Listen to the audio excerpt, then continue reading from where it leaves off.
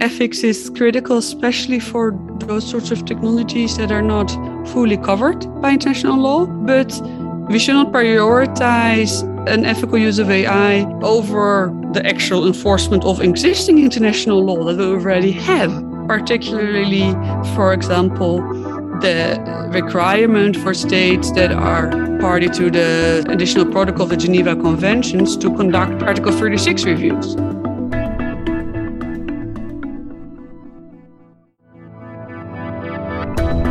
This episode focuses on artificial intelligence in modern warfare, automation, and a discussion on the ethical use of emerging technologies in conflict. Such discussion is much needed in order to understand our changing world as well as the conditions that shape and repeat history itself. Hello and welcome to another episode of the Diplomatic Academy, The Conversation. In this episode, we are taking a look at military automation and emerging technologies in warfare and beyond. And for this very reason, I'm very pleased to be joined by Maaike Verbruggen, a doctoral researcher. Hello, Maaike. Thanks so much for tagging along. Thanks for having me. And originally a historian and sociologist, Maaike Verbruggen now studies the future of warfare. She is a doctoral researcher at the Center for Security, Diplomacy and Strategy at the Brussels School of Governance at the Vrije Universiteit Brussel in Belgium. And her specialty is the intersection between emerging technologies, military innovation, and arms control. And she is currently finishing up her PhD on military innovation and artificial intelligence, and particularly the controversies behind it. It's like I said, it's a great pleasure to have you on the show. I'm also very excited because you are nearing the finishing line, isn't it? Oh, never. Yes, I am. Yeah, it's. I hope your journey has been. I mean, I like everyone else, I'm pretty sure you've had quite a big challenge in front of you. But I hope that you've made the most of this journey thus far. Yeah, no, it's been really interesting. My main problem has been way too much interesting stuff, and then making a choice in all the interesting dynamics and developments around AI that I've learned about to integrate in my PhD. Absolutely, I understand that. And you know, the other thing is it's such a useful field nowadays to focus on automation and AI technologies, and which is why I want to begin by asking you to give us a bit of an overview on what kind of technologies and automation have actually helped the defense industry as well as militaries in general to take a leap forward in terms of innovation. All right. Well, I'll say first that it's a very broad question because that's particularly what the utility of AI is. There are so many different sorts of users of AI that it's tough to give a short answer to this. But broadly, we see right now, we see AI being pursued in a wide range of applications, from AI in the targeting cycle for searching for targets, optimizing strikes, up to potentially just automatic engagements, like we talk about the debate on autonomous weapons, but also non-kinetic uses of AI, like in the cyber domain. AI is used for logistics, for maintenance, and even for the production of weapons itself. There's a lot of use of AI in modeling, in robotics for production. So we see many different applications of AI, many different techniques, many different uses, which is exactly why AI is so hot right now. Mm-hmm. Yeah, it's trending. It's a very hot topic, and as you said, it's so broad. It's just we would have to narrow down further in order to get the actual grasps with each and different type of technology and field we're talking about. We can't just talk too broadly when it comes to this. No, yeah. Exactly. I think that's often a bit of the problem. We talk about AI without going into the details, like what sort of techniques and uses are we talking about? Because there are huge differences here. Mm-hmm. Yeah. And I guess this next question that I had in mind is suffering from its own definitional problems as well, because it's probably, again, very broad, also conceptually challenging. But when people refer to complete automation and how reliable that is, so the aspect of reliability, what exactly do we mean by that? Can we truly, first of all, leave everything to artificial intelligence, robots, machines without any human input whatsoever? What do we mean by these key concepts of reliability and complete automation? You start off easy, not. Well, the problems you bring up here are also, just to start, they're not just conceptual problems, they're real political problems, because exactly how do we define reliability of AI or complete automations is what a lot of these countries are currently, discussing right now in their search for figuring out some sort of consensus on where to draw the limits. So it is both a technical and a political problem. When we consider something reliable or not. When we talk about a lot of machine learning that we see today, works all right, decently, when applied to very narrow uses on situations that closely match the data it's trained on for very specific purposes. Especially good at things like classification, categorization, translation. So very clearly defined tasks. But when we go to more broader tasks, such as prediction in the future or giving a judgment, and used for cases that are either very wide, such as, crime, for instance, or that don't match the data that machine learning is trained on well, then AI starts to perform less and less. So to what extent it is complete automation is then again a separate question. So the sophistication of how good machine learning is, or AI in general, is not necessarily the same as how autonomous it is, so to say. That is a function of how exactly it is configured and used in a system. Think about autonomous cars right now, the debate. There are car companies have different sorts of autonomous cars on the market with different levels of autonomy, so to say. Some just the car does everything. Some the human takes over in emergencies. Some the car only drives on highways. So to what extent the full autonomous where the human does nothing is a separate question to how advanced AI is and how reliable the AI is. So just making a judgment on, to what extent we can trust AI, whether it's good to integrate it, is really contextual and dependent on specifically what you want to get out of it, what sort of system it is integrated in, and also what criteria you have for safety, reliability, consistency. And the good news here is that at least insurance companies rely, demand for autonomous car manufacturers that it is really reliable. Otherwise, they'll never be insured. And that's the main thing blocking Elon Musk from flooding the world with his self-crashing Teslas. Yeah. And similar also in the military domain. The military is one of the institutions with the most rigid criteria for testing and evaluation of weapons, that they are reliable and that we know how they will act. So that is at least a comfort. However, as I said, it's a political, technical headache to really assess this. Yeah, I would assume so. I mean, it's also very interesting because you've sort of drawn this comparison between the civilian use and the military use and how the process differs, but also we still have to look at the political and the technical aspects of it. And you are specifically interested in autonomous vehicles and drones, am I correct? Not specifically autonomous vehicles. I'm interested in AI, in weapon systems. The question about autonomous weapons, as in killer robots, so to say, is one of the uses I'm particularly interested for obvious reason.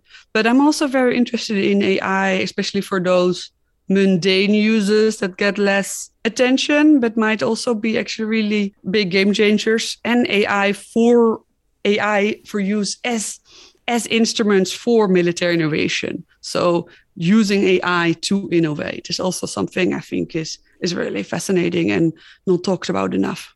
Right. Yeah.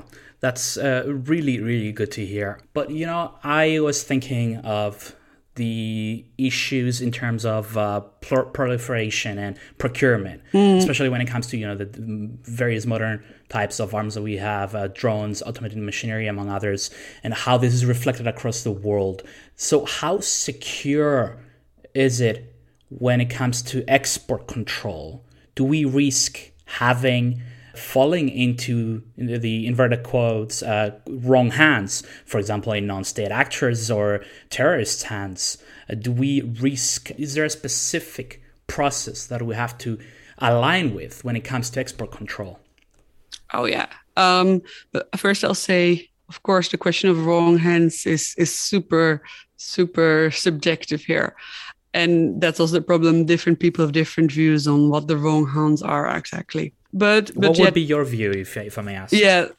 So to get from the start, I mean, there are export control regimes, including, most important, the Wassenaar arrangement that has like lists for dual use and military systems, which are very closely aligned to the EU lists for weapons that all EU countries have to comply with. However, the problem with AI is multiple-fold. First, I mean, the updating of this list goes slow. It's a political, technical headache to really decide on what are the specific criteria of the technologies that we put them on. The EU has been working on updating the export control regulations for surveillance technologies, for instance, for at least 10 years since the Arab Spring broke out. But it's a very both technical and political sensitive issue when it comes to dual-use goods. Because on one hand, you don't want them to, proliferate everywhere, but at the same time, they have also legitimate uses. So the economic actors who want to export these goods are obviously, I make these for civilian markets, and you're putting a barrier on my trade options. And on top of that, export control lists work mostly by specifying very detailed what sort of technologies included or not. And if technologies changes very fast, like we see with AI, that is either you need to have a very broad definition, you have to update it a lot. So that's a problem. But more fundamentally, what's also a problem, speaking as an academic, I'm with our dual use committee at our university. And for us, we do ethics reviews and we send researchers to the export control agencies here in Brussels if necessary. And for us, the problem is as well bringing in the elephant in the room, the question about China. Because for us as a small university, the question is not so much what should we do to ensure that critical technologies don't go to China, but also how can we ensure that we still remain competitive? And if we cut off all cooperation with China, where all the talent and the money is, then we as a small university might actually cut ourselves in the foot. So this is difficult process of finding this balance in between remaining competitive in innovation, remaining competitive in economic trade, but also minimizing risks of technology proliferating to countries with less friendly relations or to non-state actors or terrorists. And this is always a difficult balance. Double so if something transforms so quickly and in such multifaceted ways as AI. Yeah, that's an interesting take. And I'm glad that you've brought the question of ethics when it comes to proliferation.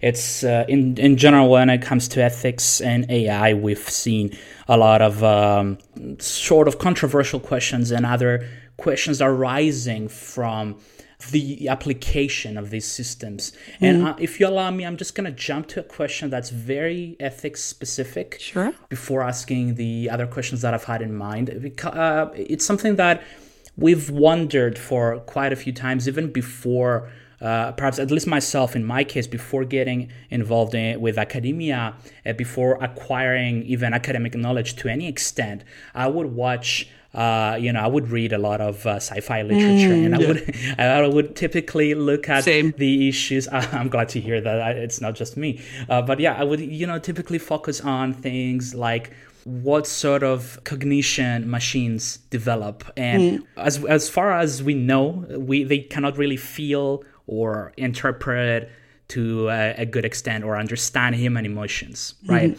Yeah. Would you say that this means that they are able to contribute to operations out there in the field without any human bias, or is it the other way around? And on the other hand, how do we address, again, going back to the question of ethics, any ethical questions arising from increased automation in modern warfare? If, for example, they're not able to make any distinction between the lives that they take in the event that there's, for example, a concentrated terrorist incident. For example, there might be an algorithm that calculates the statistics of what the chances are to survive the incident by taking out everyone within, like, let's say, a given radius, which would also include civilian casualties. And what are the implications of trying to take out targets individually? Humans would obviously recognize sometimes, depending on what the objective is, I would say, they would try to separate those two. They would try to, keep civilians out of that data. So what, in case the machines cannot do that, they cannot, which is going back to the question of being unable to understand ethics and emotions. What would the effect be in this case, and how do we address these questions? Again, I'm here almost ready to go on holiday vacations, and now you're throwing this at me. So let me answer them one by one. So you brought up the question of, emotions and human bias, and whether that would be an argument in favor or against systems of artificial intelligence, so to say. I think for me, what it boils down to is that the times that when we see war crimes, the times when we've investigated war crimes, it is sure human emotion sometimes plays a role, but not only. There have been way too many war crimes to count that have been, either approved from above or even organized above. Thinking, for instance, of sexual abuse in conflict, we see a lot of them is systematic as a weapon of war. A systematic use of torture, for instance, by the US in Iraq and Afghanistan, that was institutional and organized. These are not instances of people exploding in rage and emotions. And therefore, AI will not improve will not reduce the risk of such war crimes, because these war crimes are not a result from pure emotions that people can't control anymore. So to follow that, how can we then instead deal responsibly with AI? So you bring up ethics a lot, and I think ethics for me are important, but the law is more important for me than ethics. And it is often a risk that these conversations turn into ethics, and ethics are critical. However, ethics are also often soft and not hard. Often ethic codes lead to companies, organizations not adopting any legal guidelines or ignoring the fact that they already have legal guidelines like international humanitarian law that they are already obliged to follow. Ethics is critical, especially for those sorts of technologies that are not fully covered by international law, but we should not prioritize an ethical use of AI over the actual enforcement of existing international law that we already have, particularly, for example, the requirement for states that are party to the additional protocol of the Geneva Conventions to conduct Article 36 reviews. So these are reviews. Every country is required to legally review every new weapon, means, and method of warfare before they even start to assess whether it's legal, whether it complies with international law. And the majority of countries don't actually do this. So before we talk about, should we do ethics? No, we need to ensure that countries actually enforce international law already and don't even develop and research these systems without doing thorough assessments of the law and ethics as well. It is both very important. I'm just worried sometimes that ethics is used to obscure the importance and the bindingness of international law sometimes. Mm-hmm. Sorry, you asked multiple questions and I'm not 100% sure I answered them all. I probably didn't, but you have to a great extent, and I wanted to also thank you for bringing in this insight, because the main reason I've asked such a challenging question, such a compilation of challenging questions, is because this is something that we visit very often when it comes to these questions on these topics on new emerging technologies within warfare. And, they all very often bring in the question of ethics. And this is something that they have discussed within different ethics committee as well, within my university and other institutions that I've collaborated with. It's the same sort of question. But again, the legality of things is very often sidelined or overshadowed to a good extent. And this is very good that you've brought up this issue, because we have to acknowledge what's already applicable, and we also have to trust a bit more that units opting in for the use of such technologies, they've already done a good amount of work and research in order to make sure that this is applicable in law. And not 100% sure. I would agree there that we need to trust them more. But for me, it would be more if we stress something that we want countries to do, then for me, it is prime for me to push them into better enforcement of international law. Fair enough. That's a good point. And I guess I don't want to focus too much on this because obviously it's such a contested topic as well. But moving on from this challenging question and getting to a bit less, I hope, of a challenging question would be the issue of increase and decrease in innovation and military automation. Whether this increase or decrease makes any difference when it comes to nuclear deterrence. If more automation, it makes it completely redundant when we think about nukes, and whether these emerging technologies are an equal player as nuclear warfare. I mean, I would say that perhaps this is not really comparable, but what sort of impact do have emerging technologies on nuclear warfare? Oh yeah, let's keep it easy and simple. What about nuclear annihilation, Maaike? No, I see your definition of keeping it simple and fun. It's a good question, but I think for me the issue is that nuclear weapons and AI, well, first, they're rather different sorts of technologies because AI doesn't stand alone. I mean, it's a capability, but AI doesn't exist on its own. AI always is integrated into a weapon and does something, but on its own, it's nothing. It's like material science. Okay, there's material, but material itself is nothing. Mm-hmm. So therefore, it's kind of difficult to compare to nuclear because nuclear weapons and delivery systems, they're specific objects that we can discuss.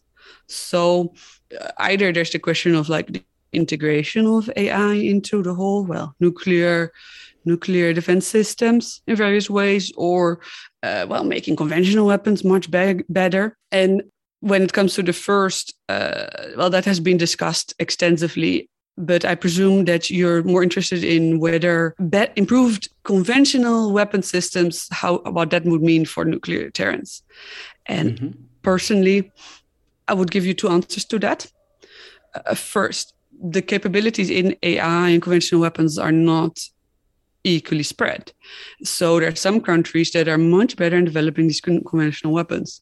For instance, the US. Like we've seen for the past decades that Russia's very much reliant on its nuclear arsenal to counter and to compensate, to deter for the increased conventional capabilities of the US. So might be potentially less relevant for the US and becomes more relevant for Russia. We similarly see, for instance, for Pakistan and India. India is doing much better on AI and conventional weapons.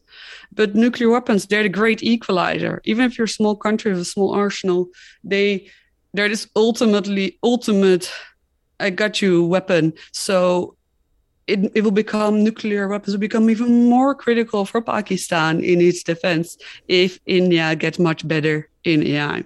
So it is this inherent asymmetry, so to say. That's a good point, and especially when it comes to integration. I mean, you're absolutely right. But let's look at something else being integrated. It's this concept that I have been reading about recently, the cyborgization. So apart from automation, certain researchers have started looking into the cyborgization of soldiers. And although this does sound like one of those sci-fi books that we've been reading about, we're talking about real wearable devices, exoskeletons, and other features that are under development.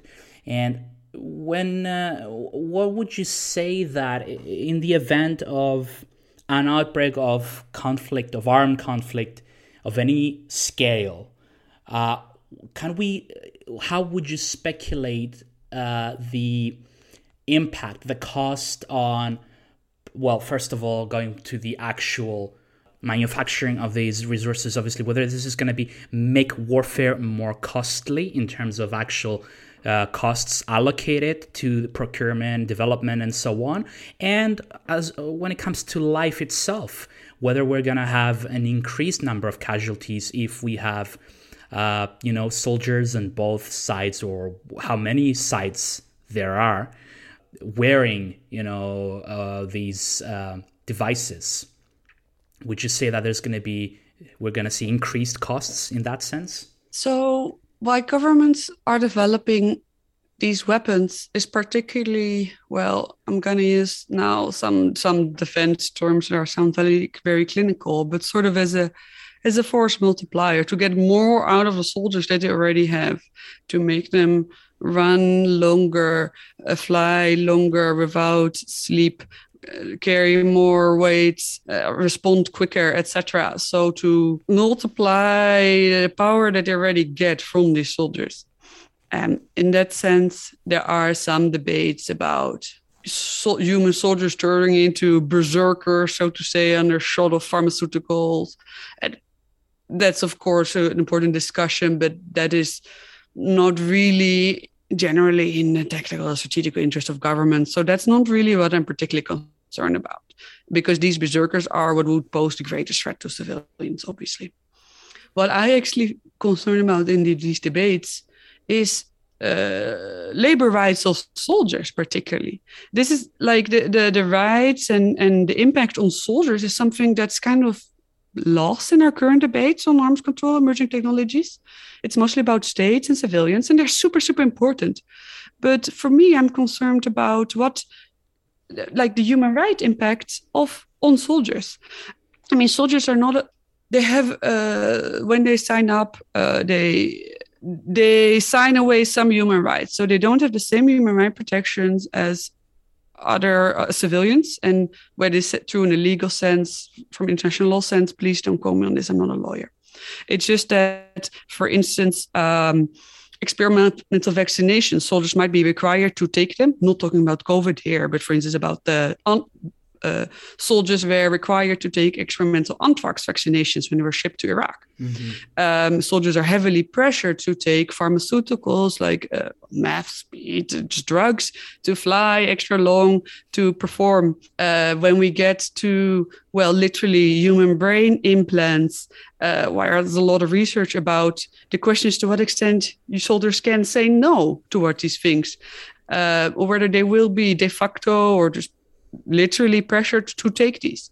There's the question about, they're constant monitoring the biometric, the capture of every single piece of biometric information, what is currently already done. So much of AI that's currently developed is also to monitor, capture, optimize, so to say, the performance of soldiers, our own soldiers. It is used to optimize them like they are some sort of software program themselves.